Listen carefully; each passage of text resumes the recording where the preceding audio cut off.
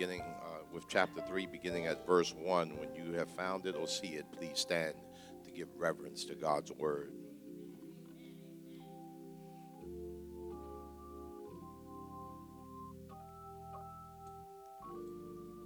Now Peter and John went up together to the temple at the hour of prayer, the ninth hour.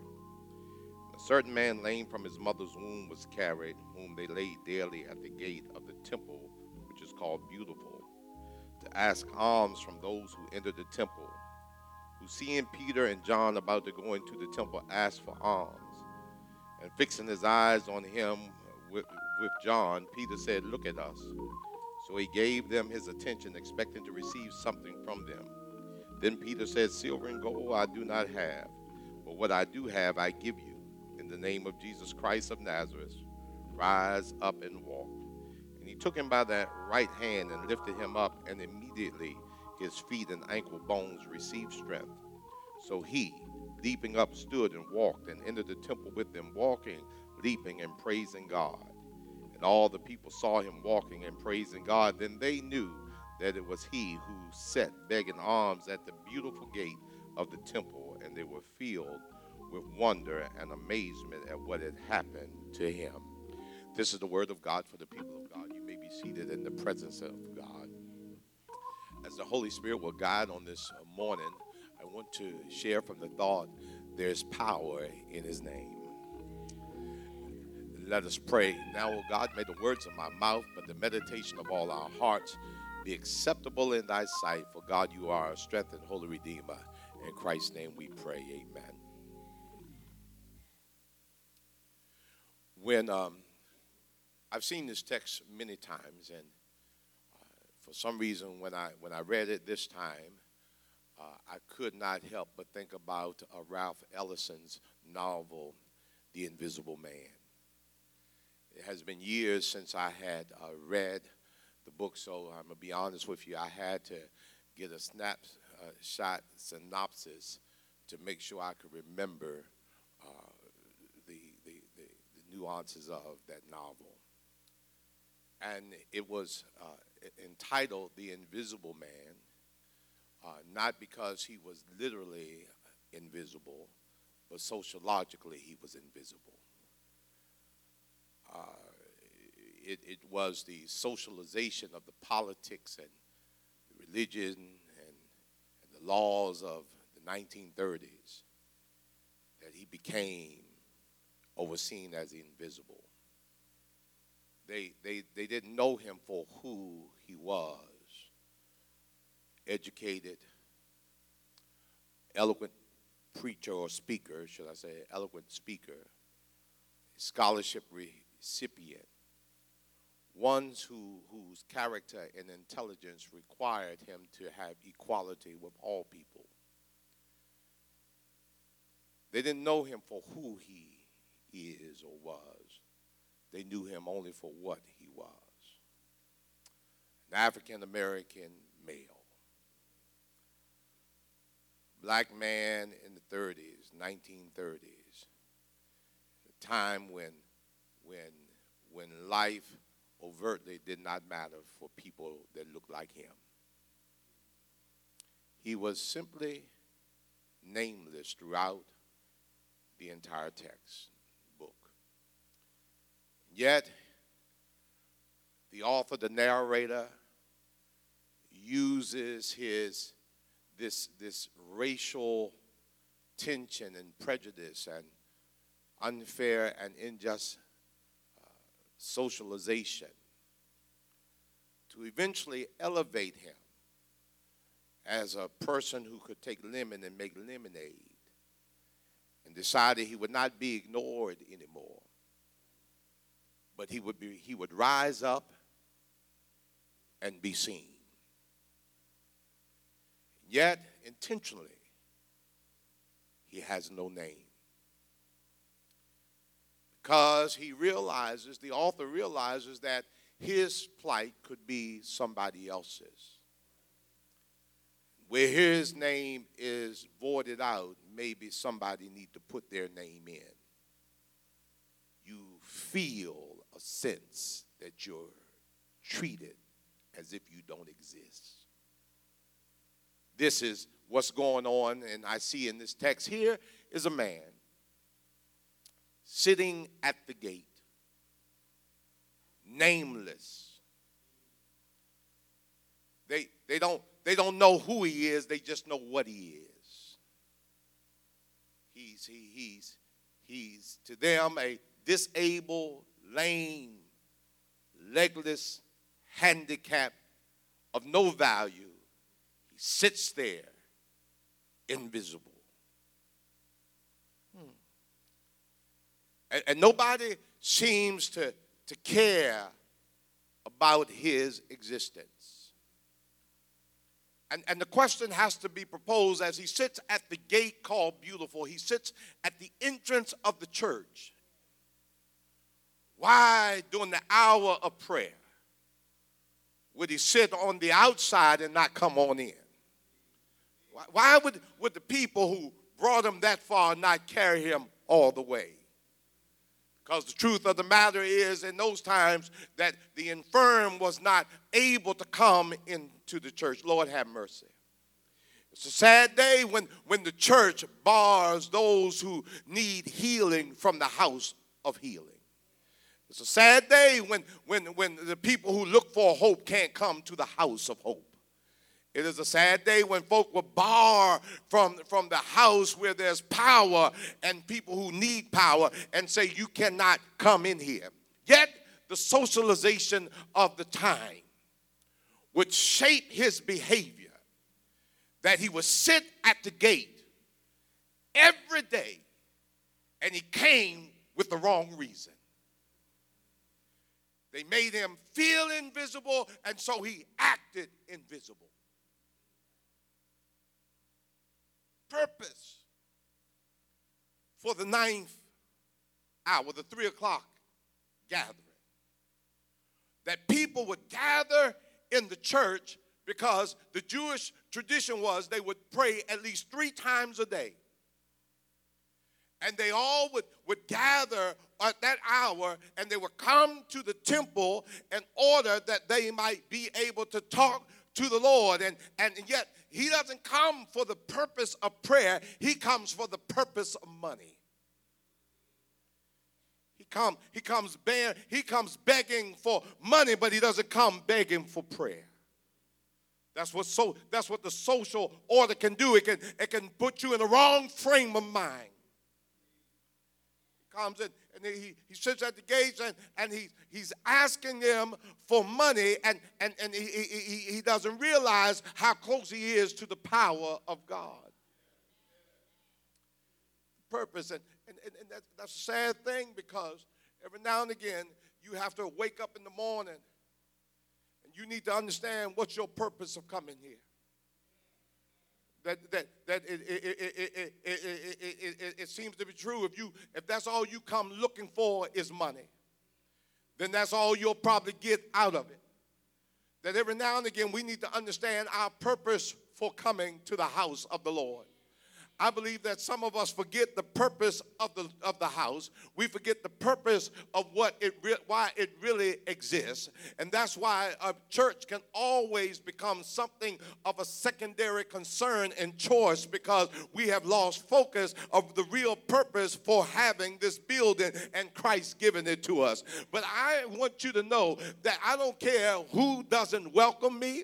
I really don't care what my neighbor looks like or what people might say about me. My purpose for coming to church would never be about my brother and sister and your opinion, but I've come to church, and you should come to church for the sole purpose that I've come to have a little talk with Jesus. It doesn't matter if you don't get nobody to shout with you, but my purpose for coming to church after a hellified week, I need to know, is there a word from the Lord? I need God to encourage my heart, to remind me to keep on keeping on. When the world has thrown me away and kicked me to the curb, I need the church to remind me that you are still wonderfully and fearfully made. I need the church to remind me you can do all things. You are the head and not the tail. When I come to church, I come to know, is the Lord got a word for me? Don't doesn't matter who's singing and who's praying. Doesn't matter how many people in the pew. It doesn't matter how I feel. I know this. This is the house of the Lord, and I need God to come and talk to me.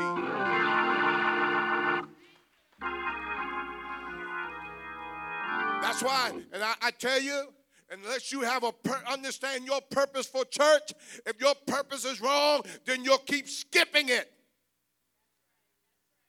And you'll let everything outrun you. Because your purpose is wrong. Because the social order says church is no longer valuable. But I've come to let you know there's power in his name. Oh, I didn't mean to start like this. He also had a perception how he saw things. And during this hour, there has to be an influx of people. There's a crowd that's coming. So that means when Peter and John were walking to the church, they weren't walking by themselves, but they were walking with each other. And the lame and crippled man looks up from a distance and he sees just those two. Though there's a crowd that may be surrounding them, he sees Peter and John. He sees them. And it's something that Peter and John said that I want to be clear about. Because there's a statement when they get there and they get close and they have a conversation. He says, silver and gold we have not. Now some people think they may have come broke. No, they came with their tithes and their offerings. And it's not your business to tell God or to distribute God's money the way you want. You bring it to the storehouse. So I don't think they were broke. I just think they had God's money and it wasn't theirs to distribute. Trying to help somebody who think they can give to another cause and forget the church. But they came and there was something about them, Tony. Even though they say silver and gold they didn't have, they must have looked rich. He was able to perceive that there was something different about those two. He could see something was on the inside and it was showing up on the outside. That I believe that's all Christians. That you and I should carry a perception of God's presence. That we should not have to put crosses around our neck, put big Bibles under our armpits, shouldn't have to praise the Lord salutations for people to know that we have a relationship with our Lord. But when they see us coming, even from a distance, they should be able to identify that must be one of God's children. If they can look at me and tell that I'm a West boy in my neighborhood, then I want them to look at me and tell that I'm a God's boy when I'm in your hood. Because what God puts on the inside of us should show up on the outside. And so he didn't know what he saw, but I know what he saw. He saw Jesus in two men that he thought were strangers. Come on in here.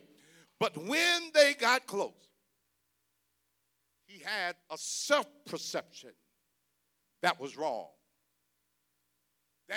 That he put his head down and he turned away, just like the slave master. The slave couldn't look at his master. What he did was he not only did he look down and not only did he look away, but I believe he looked at his crippledness. Because he wanted Peter and John to see his plight and not see an answer. And sometimes the self-perception that we have is that we see ourselves as other people see us. We let people identify who we are rather than to know who God has identified as us. We perceive what people, don't worry about what people think about you. People always are going to think something less of you than what you really are. I believe there's player haters even in the church. So don't let people decide to determine who you are. You might be crippled, but you ain't got to be dumb. You might not have a lot, but it don't mean that you don't have something. You may not be the best looking person in the house, but you ain't ugly either. So you need to.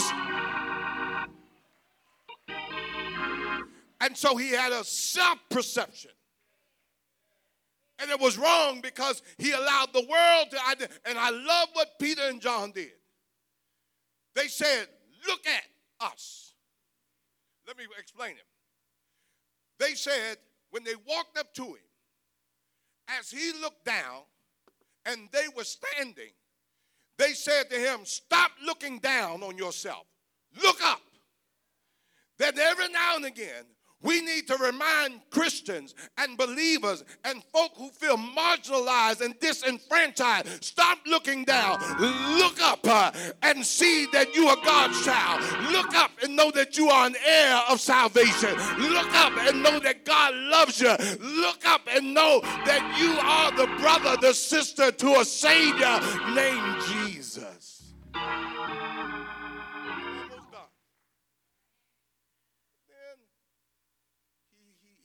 Presumption.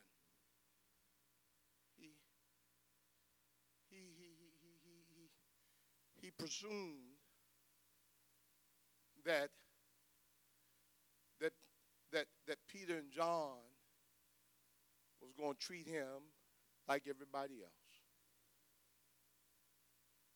He presumed that even when he looked up, they won't give him money.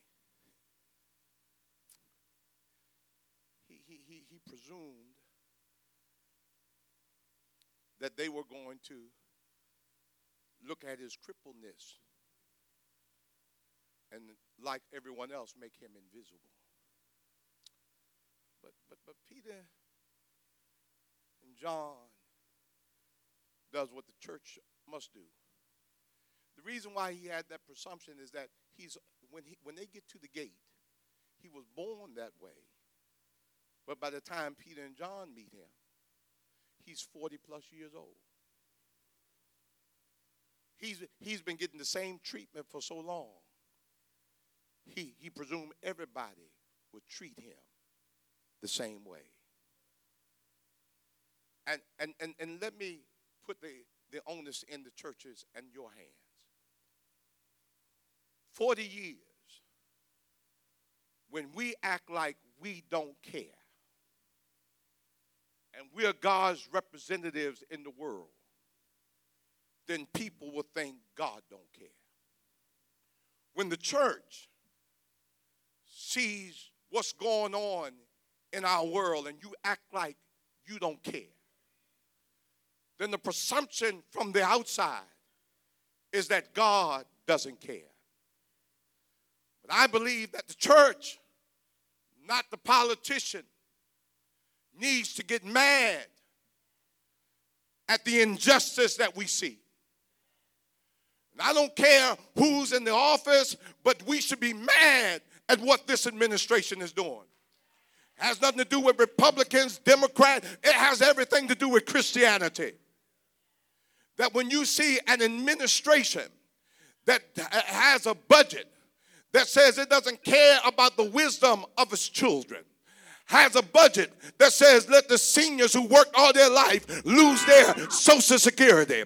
When you have a person, an administration that really care less about health care for all and don't mind losing 20 million people so that other people might get rich, the church should be standing up, hollering, and getting mad, because that is the mandate from our Christianity, to love thy neighbor as thyself, to do for others what you want them to do unto you. That it is our job to feed the hungry and clothe the naked. And the church should stop going party side and getting mad at what the heck is going on. can't sit there and support that kind of mess and call yourself a Christian because I was a Christian before I was a Republican or a Democrat. I don't care what color he is. Right is right.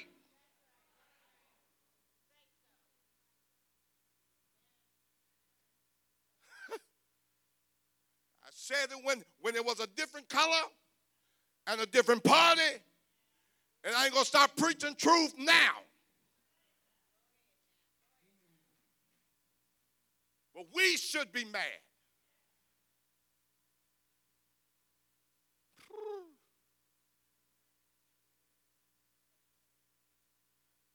So and let me put this since I'm out here. Let's be real. The president ran on a platform how he was going to be different, and he's just the same. He might be even worse.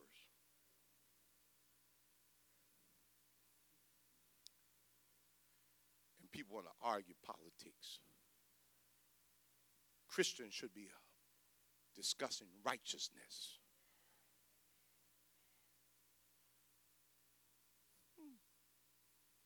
Black folk, marginalized and want to see, have the nerve to want to send somebody else back. I have a problem with that. Us, that a few bad ones have put a stigma over all colored folk. Yet we do the same thing when we see somebody's hair wrapped up. Because you've been integrated and you forgot where you came from.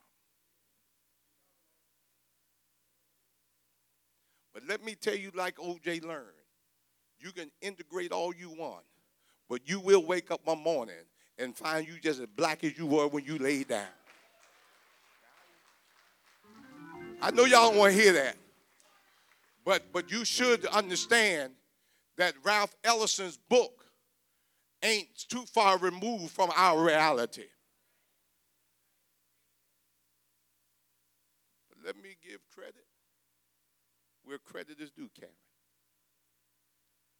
Came with the wrong purpose, came with a bad perception, came with bad presumptions. But I'm glad he came. Because he stayed long enough to meet the right people and hear the right sermon. Y'all ain't hearing me. That means every Sunday ain't for you. And I can make you mad. I may have made you mad right now.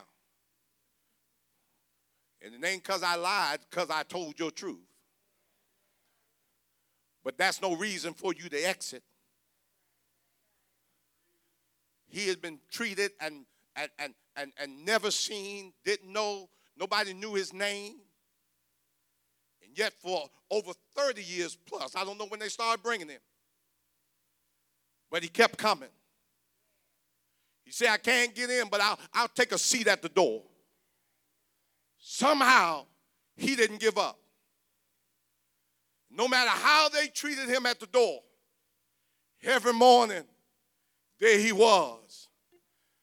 He looked like a nuisance to those entering. Oh, but sometimes what's a nuisance to you is a wake-up call from God. He looked like he was maybe getting on your nerve, but it was God's consciousness reminding you of the generosity of your hearts and what it means, that how when you go in, he said, he knew this, he said, I'm going to stay here long enough because he knew something about prayer. He said he knew that when people came to prayer, they should have a generous heart, but he knew that prayer could soften the heart. He knew he was going to get paid one way or the other, in or out, because God was going to work.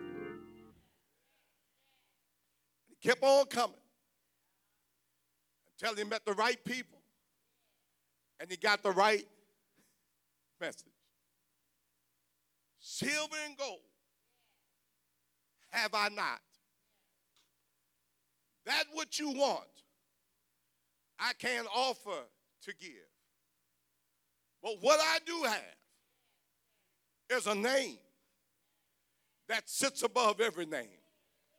What I do have is a power that can straighten out your situation. I'm trying to help somebody. What I do have, I don't have in my pocket. But what I have is in the name of Jesus. Y'all ain't got it yet. I know it sounds cliche to you, but I believe there's still power in the name of Jesus. I believe that he still is a healer. I believe that Jesus still is a deliverer.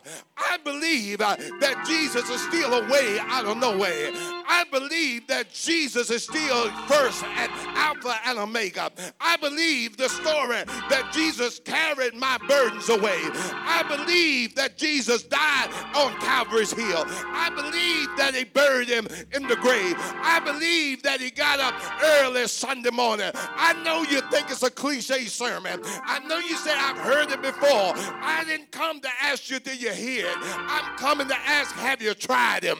That once you tried him, you know him. You may have tried him and didn't know it. You went to the doctor. The doctor gave you medicine. You gave credit to the pill, but that's Jesus. You went to the bank, filled out the application, got the loan. You thank the bank, but Jesus is still the supplier. You had lonely nights. You start praying for companion. Found somebody in the grocery store saying, look at what I found. No, that's Jesus. He is still a comforter, because I know this. You may not have tried him, but I have, and he's been mighty good to me. And those of you who find it a cliche, it's because you haven't tried him for yourself. There is, and don't you forget it, power, wondrous, working, power. Sound cliche, but wondrous means power to do the impossible, power to move what's impossible, power to change what shouldn't be changed, power to turn your situation around, wondrous power. When you think it can't be done, he can do it. When you think it's over, he makes it a new start. When you think you're done, he'll lift you up. There's power in the name. And I dare you try it. I dare you try it. Get rid of religion and fall down on your face and act like you want him to show up. Hey.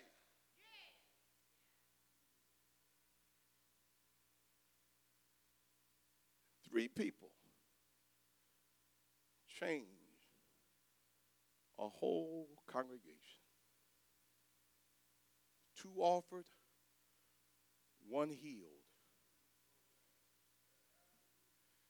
And a dead church became a lively church because the testimony of one, that they knew who he was. Now they got to see who he is. Standing, leaping, dancing, praising, because he discovered what they needed to know. There is power in the name of Jesus. I dare you try. Oh, I know some of you say, I know that. No, you don't know. You heard it. There's a difference between knowing it and hearing it. I heard it's going to rain today. That's what I heard. But I don't know it. But when I tell you there's power, I ain't telling you what I heard. I'm telling you what I know. I wish I could get some help up in here. You ain't got the, I don't need your testimony. I got my own testimony. I wish I could get some help up here. Go on, look back over your life where the Lord has brought you from. You got your own testimony. Sometimes you got to do your testimony like you do some of your clothes. Go back in the closet and pull out some of them old garments and go on, put them back on again. Put on some of them old testimonies so you won't forget where the Lord has brought us from. And the people said, amen.